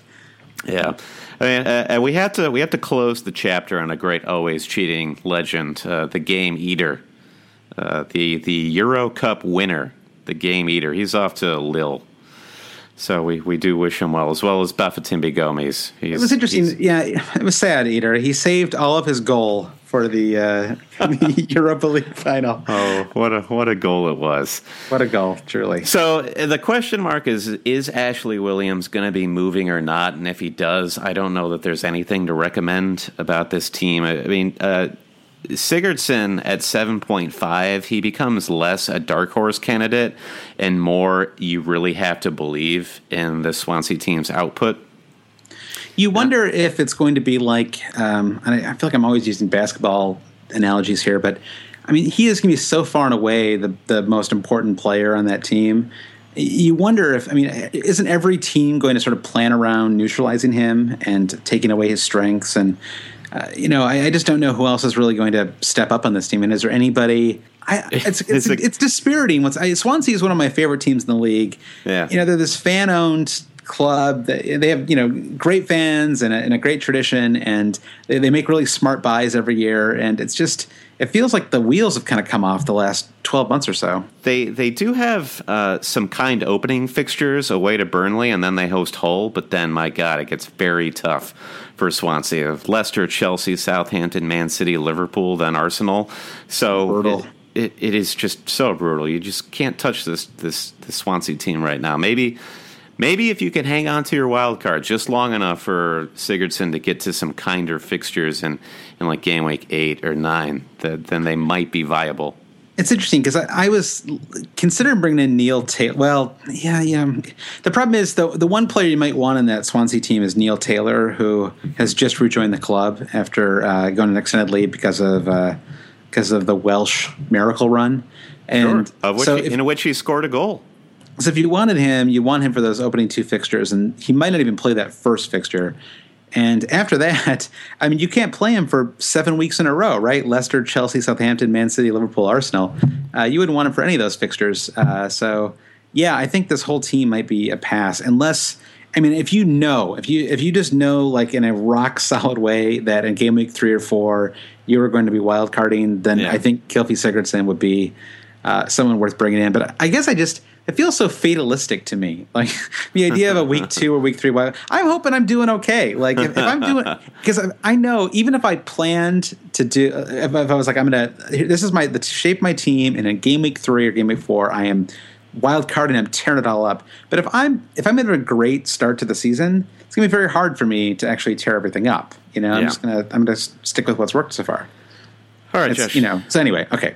Let's take a quick break, and I think we'll come back with a team that's worth talking about. Okay, that sounds good. Same old podcast, always cheating. Okay, we're back, and we are going to talk about Tottenham Hotspur. Amazingly ends up finishing in 3rd place last season. Their title hopes completely dashed by them being a young, naive team. But they're all back. The good news is all our Spurs friends are back, and based on some of their preseason results, they are humming, they're purring like they were last season. So what do we think about this squad? I think that it's a pretty interesting and exciting squad. It's not a squad that is full of players you don't know already, so it's not quite as... They're not the sexy squad. It's not as much fun. It's not as much fun to bring in their players. When you can bring in a Mkhitaryan, when you can bring in your beloved Alvaro Negredo, when you can bring in any of these, kind of fun new players who join from another league, it's just a little more exciting. But outside of Vincent Janssen and Victor Wanyama, who we know all about, it's the players that you want in this team. Okay, we know all about Victor Wanyama because all of us have been tempted by Victor Wanyama over the years. He's typically 4.5 million. He's a great 5th midfielder. Oh, he's a good upgrade on Czech Tiote if you're looking for another yellow card machine. He had 1 goal, 1 assist, and I was a little surprised he had 0 bonus points last season. You would have thought, what kind of midfielder doesn't get a single bonus point? Almost all of them vulture a bonus point at some point. Right. Johnny McKell gets like 3 bonus points a year. But he's gone from 4.5 million to 5 million, which immediately renders him a complete. Sorry, Victor. Maybe next year he's going to have 7 people who own him all year, and it's going to be they're all going to be his parents and his Mr. and Mrs. Wanyama Senior, Tim Wanyama, his brother. So they only have one signing that's really of note here, and it's kind of a classic Spurs signing. It's Vincent Janssen is an $8 million striker, scored 30 goals and 4 assists in 48 matches at AZ Alkmaar last year. Pretty young. 30 goals in the Dutch league though is obviously to be taken with a bit of a grain of salt. Yeah. You can't. Another AZ Alkmaar. I mean that's the school that produced Josie Altidore, and we all know how that story went. And I'm not complaining about this, by the way. The Dutch league is if you own in the United States, we have this app called it's called Watch ESPN. It's on the Apple TV, and if you scroll through, you can often find random matches from the replays of matches that were played 4 days ago or whatever. And invariably, there's a couple Dutch league matches on there, and they are always the most fun matches to watch because that's where we first saw Graziano Pele play as trade. That's right. So he's an $8 million striker, not someone that I would recommend bringing in at the beginning of the season, but certainly someone to keep an eye on. I mean, 30 goals, no matter what league you're in, is pretty impressive. So the price is fair too. I mean, $8 million is kind of a rare price this season, right? He's probably $8 million strikers. It is a really random price, particularly for a guy that's presumably just going to be a release valve for in the 85th minute for Harry Kane. Wouldn't it have been cool if they'd started him at 7.8? It becomes like the pitchfork rating scale, 8.4. I do sometimes wonder if they're a little too focused on these very clean prices to start the season. Why couldn't Zlatan have been 13.2 to start the year? That would make it a lot more challenging to put a 100 million pound squad together. I like that idea. Yeah, exactly. Like you're 0.1 short. Yeah, exactly. So the best thing that Vincent Janssen will do this season is inspire a possible team name for somebody. Our friend Trevor and I were talking the other day. We're big Seinfeld fans, and we thought Vincent's Picks might be a good team name. For all you Seinfeld fans out there. That's not bad. Just back to the prices for a second. Just as a reminder, I don't know if there's anybody who's listening who's in their first year in the league, but it is a reminder that prices do change pretty fast. Because I remember our first year, I think it was 6 years ago that we first started playing in the fantasy league. I remember after the first game week was over, and I was like, "What is going on? Why are these prices changing? What is happening?" So they start changing pretty fast. After at the end of day on Saturday, we're going to see some price changes. It's true. The rules page on the FPL game, it's like a legal document. It's if you're new to the game, it does take you. There's a learning curve. Yeah, absolutely. All right. So the new signings aren't appealing FPL wise. Who are the old guard that we're looking at for our squads? Okay, we've got 4 top players, 1 sleeper, 1 avoid. Okay. And I'll go right to the spine of the team here. We've got Toby, $6.5 million, most expensive player, most expensive defender out there, but he's earned it. 4 goals, 3 assists, 13 clean sheets, 16 bonus points.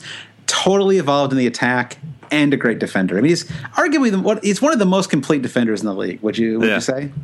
Absolutely. I mean, Tom Hanks in Saving Private Ryan is sending Toby Alderweireld into this season saying, earn this 6.5 price tag.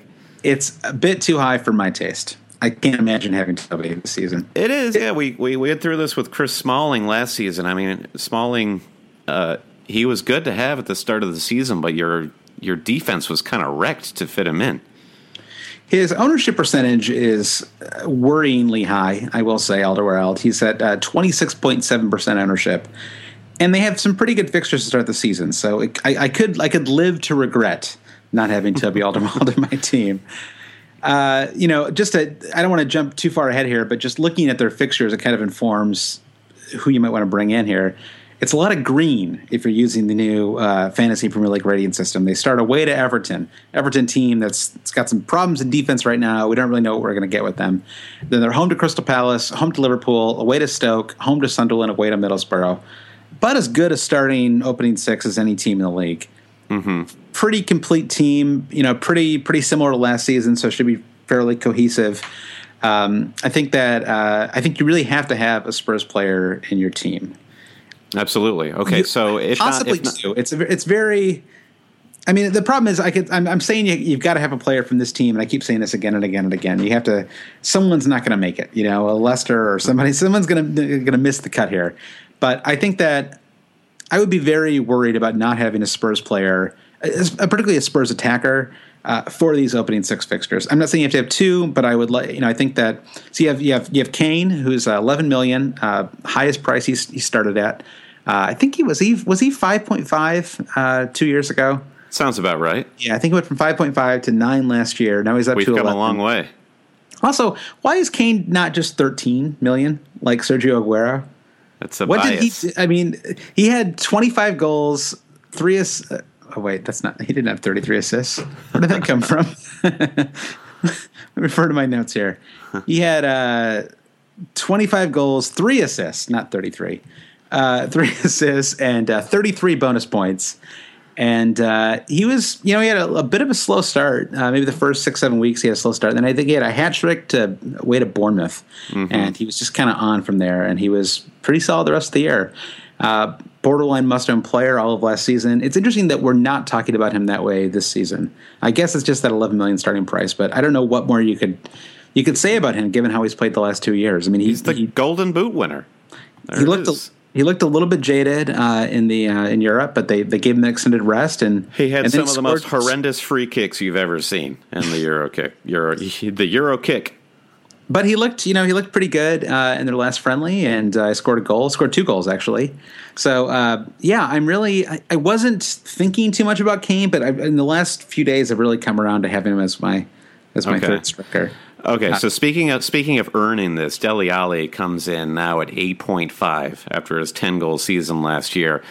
I think this is a mental challenge for FPL managers, because Dele Alli, we have such fond memories of him because he was so cheap last season. Now 8.5, suddenly it's a rich man's game. You can't argue that he hasn't earned it. 10 goals, 12 assists, 17 bonus points last year. Yeah. My second favorite goal of last season. Second to what? What was your first favorite goal? I love the Jamie Vardy Liverpool goal. Remember that goal? Yeah, the long shot. The long shot, yeah. And then you have you have Christian Eriksen, who is somebody that has started. I feel like on the forums, I've seen a lot of people talking about Christian Eriksen as someone to keep an eye out for. His ownership level is a little bit lower. He's at 11.6% ownership right now. He's kind of an underlying stat favorite.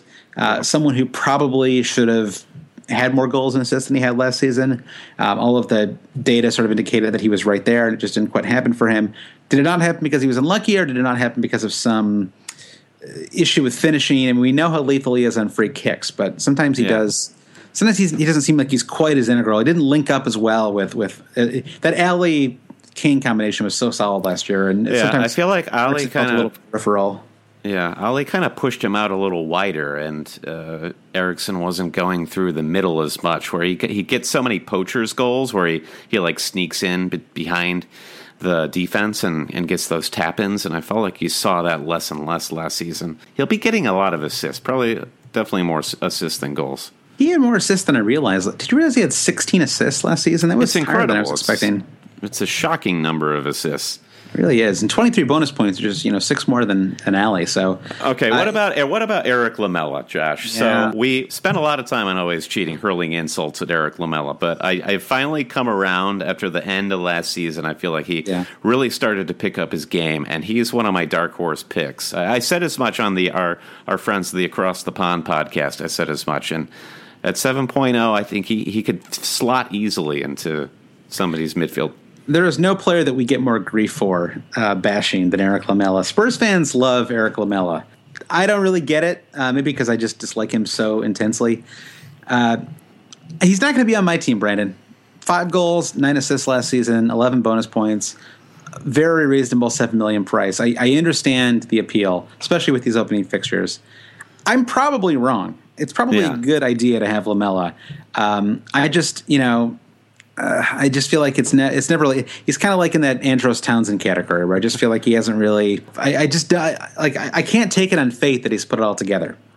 Yeah, their preseason friendly against Inter Milan really didn't help matters because Lamela scored, Alli scored, Kane scored 2. There's just so much to choose from, and I mean, just a friendly, but they all look good. They were all fantastic goals. Jansen even scored. Even Jansen. All right, so I see you've got one player to avoid. It's the obvious player, but it's Eric Dyer. He's up to 16.7% ownership right now.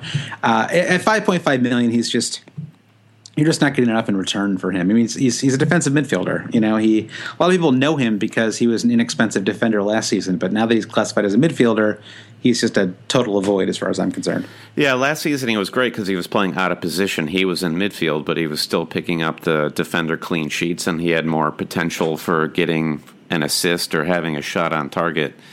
But yeah, now that he's reclassed as a midfielder, him and Victor Wanyama can go hang out together. I think you're going to go somewhere else with that. All right, so Spurs, they look very tempting, and it sounds like we're recommending that you need to take a hard look at their attacking assets, having at least one going into this really great run of opening fixtures. Yes, agreed. Brandon. Okay, that brings us. I'm sorry, what were you saying, Josh? I was going to say, Brandon, let's move on to the next team. Yeah, so Watford, 13th place last season. You forgot about Watford, didn't you? Finished in a really sleepy 13th place. I kind of have forgot about Watford. I haven't thought about them much at all in the offseason. You know, I'm still a little sad that they fired their manager. No one that stylish deserved to be fired. Oh yeah, Quique Sanchez Flores, one of the sad managerial stories of the summer. For no apparent reason, they just wanted to move on, and they bring in this guy. Well, I don't want to say no apparent reason, because I think they won like one game in the second half of the season, but it was. But he did keep up a team that didn't seem to have anybody that was any good outside of Gallo. Yeah, and Gallo went off the boil as hard as he did, and I think that team probably was leaning on Ighalo so much they forgot basically how to play in the second half of the season. But sure, I guess I have no problem with you faulting the manager for that. So they bring in this guy, Walter Mazzarri. He made his name by managing Napoli, where they won the Coppa Italia, beating Juventus. This was like a couple seasons ago. And that's the first hardware that Napoli had won since Diego Maradona played for the club. So what a fun fact. That is a fun fact. But he then moved on to manage at Inter, and he was sacked a season and a half later, and he hasn't been heard from in about a year, and here he pops up at Watford. So I think it's interesting to see what he does with this squad, and they've not made a lot of huge, compelling signings other than Isaac Success.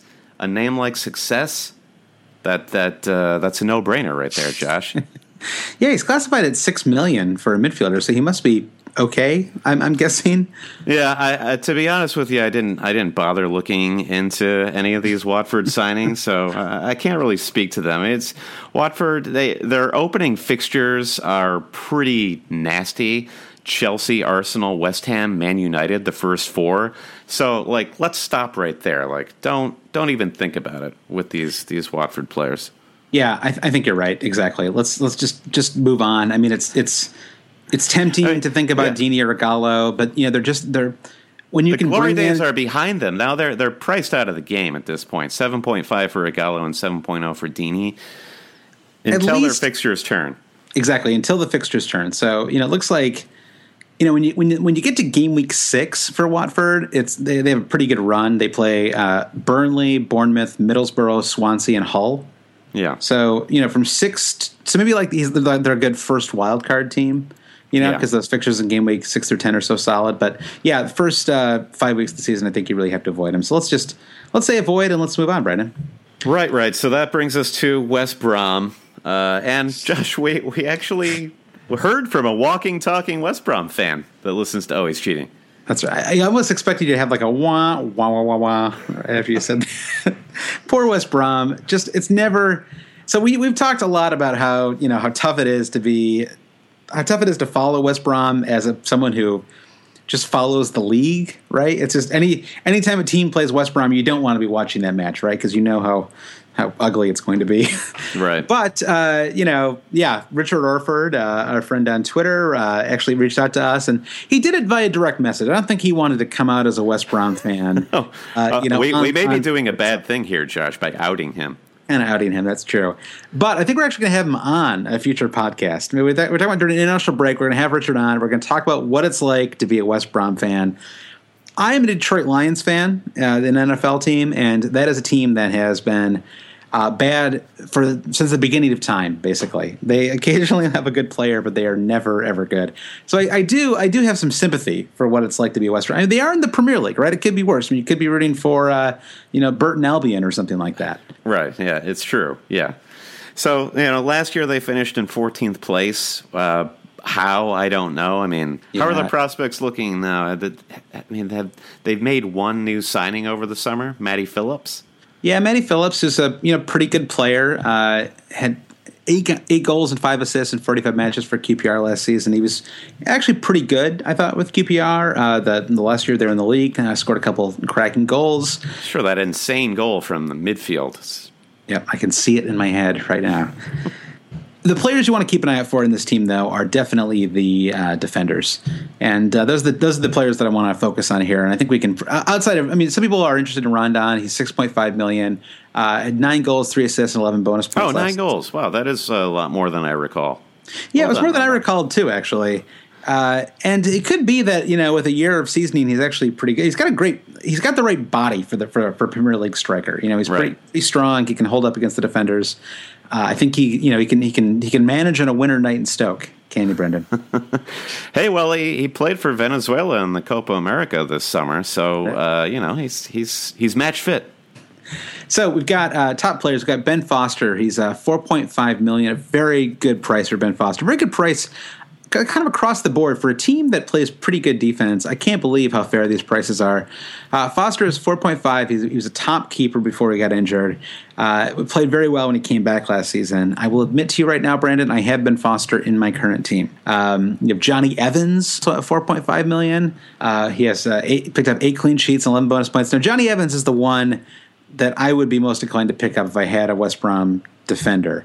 And the problem with Johnny Evans is they can never stay healthy. So you sort of pick up Johnny Evans at your own peril. But when he plays, he tends to play well. He tends to pick up clean. He helps the team pick up clean sheets, and he tends to rack up bonus points when they keep those clean sheets. So what about all those insane rumors this summer about Evans going to Arsenal? He was linked with a few clubs. As of today, he's still being linked with Arsenal. So and now with the Gabriel injury, it makes even more sense. Right. But the problem then is, well, if they bring in Evans and Mustafi, then they bring in Evans as insurance. Yeah. If they bring in Mustafi and Evans, or if they bring in Evans but no Mustafi, then actually Evans becomes an extremely valuable player as a $4.5 million Arsenal defender who would probably start from game week, the game week he joins. Where are we on Berahino watch? I mean, you were tweeting about transfer window cliches the other day. I mean, where's Berahino going is basically a cliche at this point. Yeah, it does. I don't have a firm read on that. I mean, maybe his stock probably went down a little bit last season, which has to make him even more frustrated that he was able to force that move to Spurs. Yeah. I mean, Vincent Janssen, Berahino, whatever, right? It's like the same. They probably wouldn't have brought him in if they had Berahino. Yeah. No. So he's priced at $6.5 million. It seems like the kind of money is going towards Rondon right now. A lot of people. I haven't really heard anybody talk about Berahino for good reason. I know how much you dislike him, and I don't know. I detest him. Last season was a tough season for him. I mean, it sounds like he was all set for a move, and it got blocked at the 11th hour. And I think he probably carried that with him all season. I mean, you have to at least acknowledge the psychology. What that would do for a player. I do want to give these players too much credit for being emotionally mature, and that's a really tough thing to ask of somebody who's been in an athlete training environment for their entire young life. And he's still only 21 years old, I think. I mean, he's very young. So yeah. So he's 23, but he just turned 23. So even though they have decent, do you call these decent fixtures? Crystal Palace away opener, then Everton, Middlesbrough, Bournemouth. They're not bad, but still, who cares about West Brom? Yeah, I think Sorry, Richard. I can't believe I said that.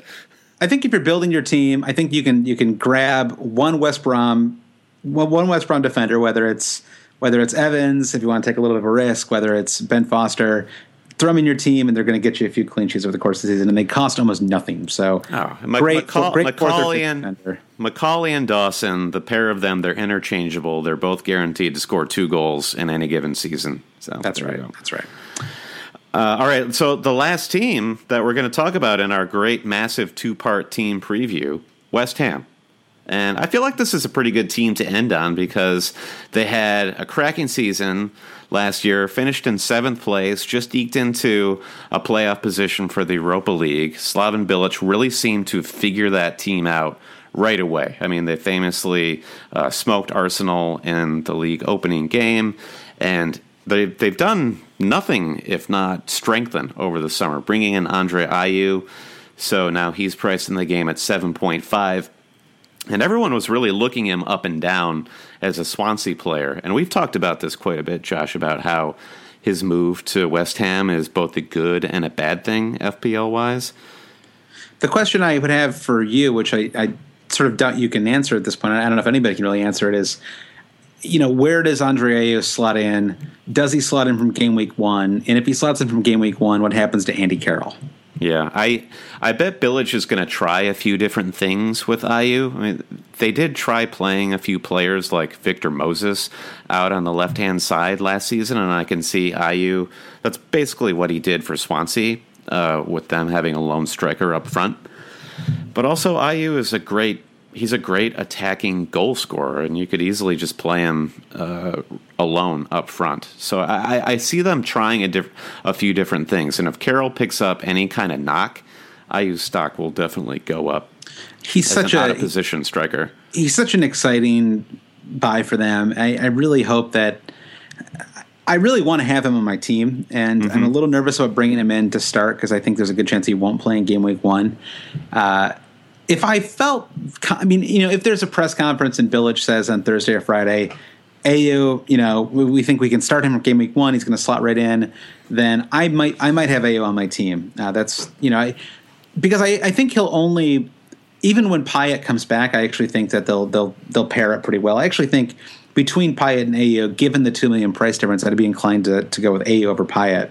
I know that's heresy in these Payet-loving times. Like the world is in love with Payet. But I do think that at $7.5 million, if he's getting fed the ball by Payet, especially if he displaces Andy Carroll as the kind of on top, I think it's one thing I would say to that is numbers. Payet, such a skilled crosser of the ball. If you have Ayew and Carroll playing at any given time together, they're going to split those crossed goals 50-50. Ayew's a great header of the ball, as is Carroll. And at that point, I do wonder if Payet becomes more valuable than both of those guys outright. Yeah, I think for all my touting of Ayew 20 seconds ago, I do think he's still kind of a wait and see. I think it's going to work out really well. I feel very positive about it, but I think in the end I'm not going to have him to start my season, but yeah. I'll be ready. Like if he plays in game week 1 or if he comes on as a sub and scores, that might be the first transfer I make is bringing in Andre Ayew. Yeah, the other interesting new signing that West Ham has is this guy Feghouli, who's coming from Spain. That'll probably a boatload of fantasy names out there. Feghouli. Mm-hmm.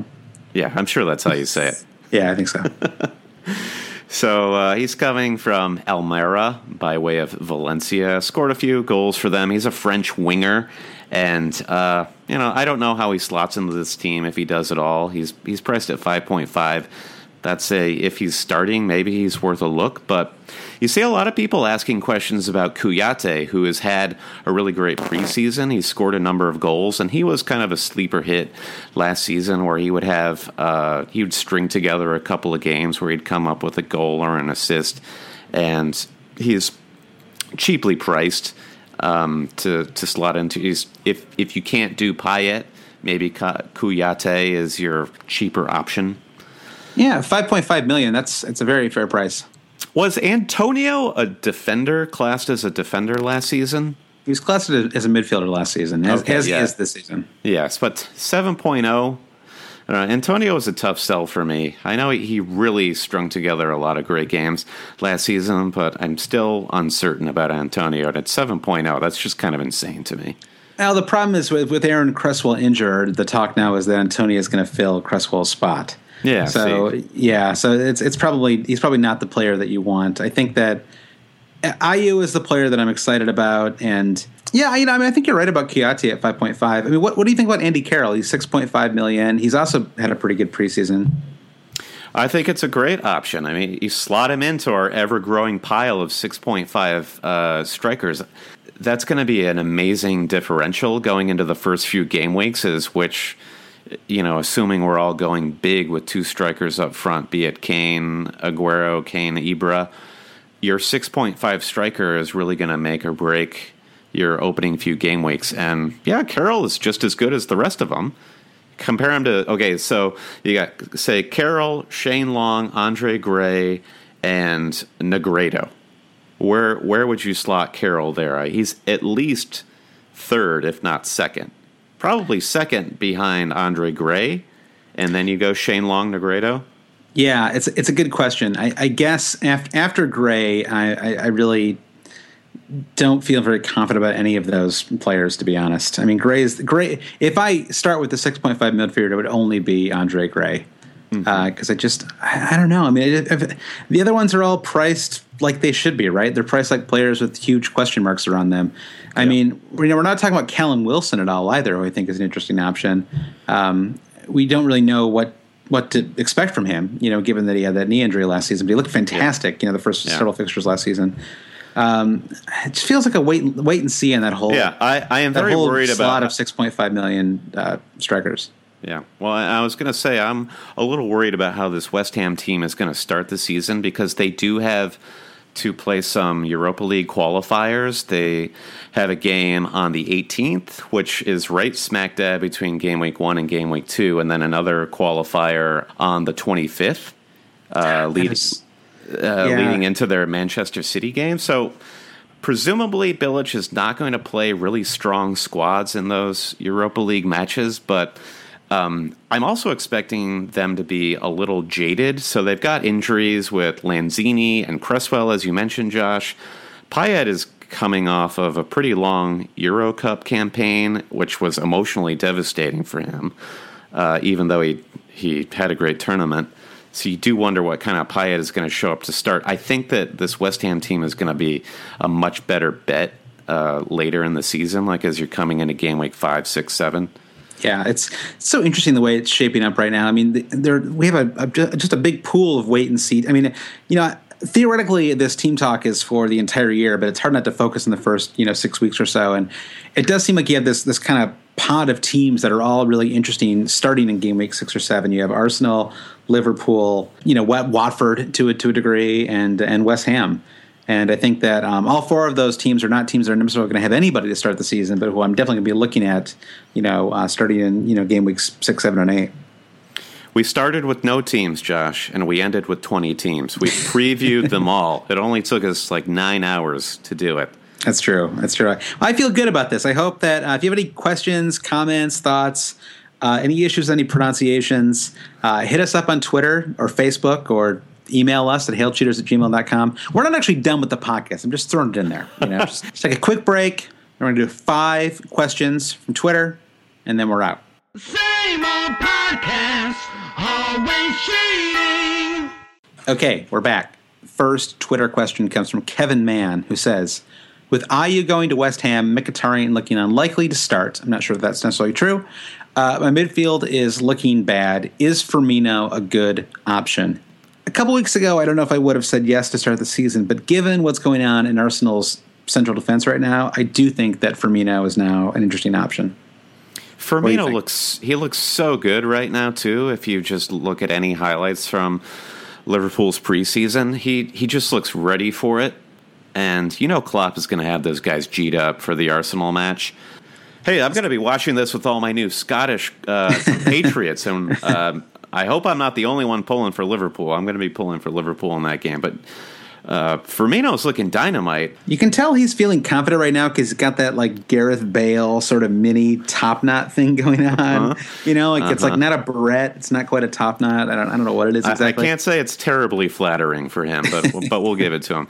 So we had a few conspiracy theories about Mkhitaryan not starting in the Community Shield, like it was Mourinho just already laying out the gamesmanship of you can't predict who I'm going to start. Right. That might be reading a little too much into it, but I agree. He's not guaranteed to be on the bench game week 1. Okay, Tuck9 says Hazard's was last year. Who will be this year's most expensive flop? And that also goes hand in hand with a tweet we got from Announce Madness at Block99, who asks, do you think Zlatan has the potential to be this year's Hazard? And I think that the first one that came to mind when I'm looking at Tuck9's question is Ibra. He's got the potential.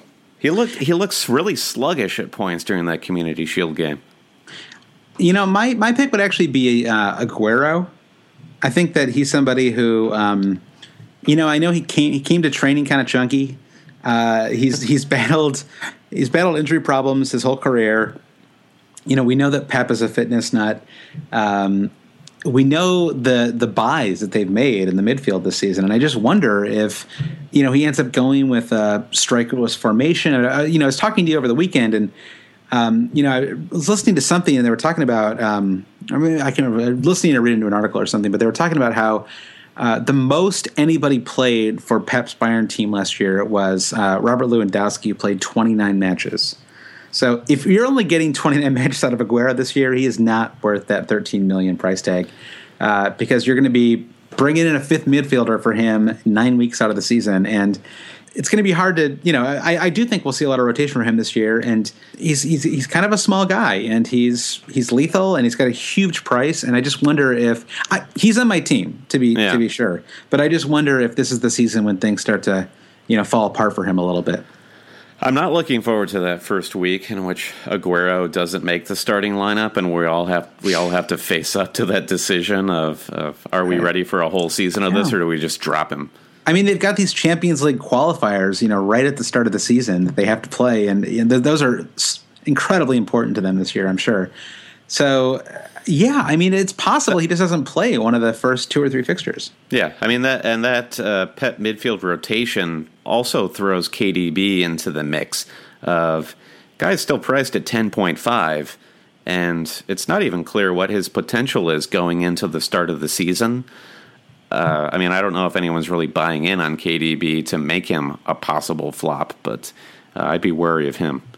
Okay, let's just jump to the next question. Also from Twitter, this comes from Benjamin Barasa. Who do you think are some of the worst players that you regularly see in people's teams?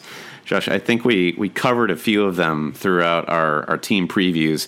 Guys like Eric Dyer, who make no sense as holding midfielders. Eric Dyer in particular priced at 5.5. Dyer in particular. I think that I mean, they're just players I don't like very much. You know, Andros Townsend is in a lot of teams right now, and he is somebody that I just cannot get excited about. I mean, I'm amazed that so many people are excited about him. I know he played well for 7 matches for Newcastle last year or whatever, but I mean, this guy has had chance after chance after chance in the league and has, you know, not delivered. I know he's still relatively young, but I don't know what happened over the last 2 months that makes us suddenly think that he's a consistent performer. Just the same too, Josh. So, and N'Golo Kante, I think he'll be great. He'll be a great fit for that Chelsea team, but not for your FPL team. And I think everyone's going a little too nuts for him in their initial FPL lineups. All right, Andrew H. says, given Arsenal center back crisis and a strong preseason showing against Barca, should we now look to Liverpool's attackers? This sort of ties in with the first question we were asked. Yeah, I think so. I mean, I think that, you know, there's this recency bias there. I mean, if you watched that any of that Barca match, it's hard not to think that Sadio Mane and Roberto Firmino are fantastic. Adam Lallana, who we were kind of bad-mouthing a little bit in the last podcast, not necessarily bad-mouthing, but just, you know, he's not a player that I'm excited to bring in, even at $7 million. But he looked very good in that match. So I think that, you know, it's a tough start to the season, but Arsenal don't have any center backs right now. So, I mean, they have their third string center back, their fourth string center back, and they're probably going to be bringing in Koscielny after like 4 days. He's been like training with the team since like today, basically. I'm really interested to see how the rotation works with Liverpool's strikers as well. So with Origi's back, and he's been getting some games and some goals in the preseason, and Daniel Sturridge, who can't stay fit. Also, Danny Ings back in the mix. We know how Klopp loves rotation, so I'm a little worried about investing in a striker for Liverpool, just with that in mind. I feel like Firmino is probably the safest route to getting consistent starts and consistent attacking points for Liverpool. One thing that's nice, I don't think they have any other obligations this year, right? They have no Europa League or Champions League. No. So we could see a pretty solid team come out of this, you know, a number of players that are consistently playing, but they are pretty tough. It's a pretty tough start to the season for them. Hey, do you remember Liverpool the last time they had no commitments? They almost won the league, Josh. Yeah, that's true. That's true. Great manager, very positive. Let's see it. All right, so that brings us to the end of our preseason coverage, Josh. We've come a long way, baby. We previewed all 20 teams. We gave you 10 tips for FPL success. We encourage everyone to go back and listen to that episode 41, if you haven't given it a listen. And we've got game week 1 fixtures this weekend. It's exciting. It's going to start. It's going to happen. If I have one last piece of advice to give, Brandon, it was not part of the 10 tips, but let's call it the 11th tip. It's sort of like the fifth Beatle. It's the Pete Best of tips, okay. Which is just a reminder, you can't have everybody. There's going to be someone who is fantastic who you're not going to have in your team because you can only have 15 spots and you can't have all 11 million and 10 million players, and they're going to score in that opening fixture. It happens every year, yep. And it's just, that's okay. You can't have everybody, and hopefully your players scored as well. You can't stop other teams from scoring in addition to your own team. Hey, if you're in the Hail Cheater Super League, you're going to have an awesome start to the season. So, Brandon, after about 47 hours of preseason coverage, we have finally come to a stopping point. Next week, it's going to be me and a special guest. You actually get a week off. It's kind of nice. You'll be in Edinburgh. I need it after these long preseason hours we've been putting in. Maybe we'll swap it around. Although actually, I've got a baby on the way, so we'll have some interesting challenges to come this fall. But you can always find us on Twitter. We're at Hail Cheaters. You can find us on Facebook, facebook.com/alwayscheating. You can also find us on email. We're hailcheaters@gmail.com. Come look us up. Definitely join the league. The league's on alwayscheating.com. The league codes are also on our Facebook page and our Twitter page. And if you get in the top 10, we're going to be talking about you every week. So come on, join, please. You don't have to, though. It'd be fun if you did. I want to, before it gets really heated between the two of us, take this moment to wish you good luck this season, Josh. I hope it's fun and successful. Shaking your hand over we'll do a Skype handshake here. Yep. All right. Good luck to everybody out there in Game Week 1. We'll see you next week for our recap of Game Week 1 and the preview of Game Week 2. I truly can't wait. See you, Brennan. Hail Cheaters.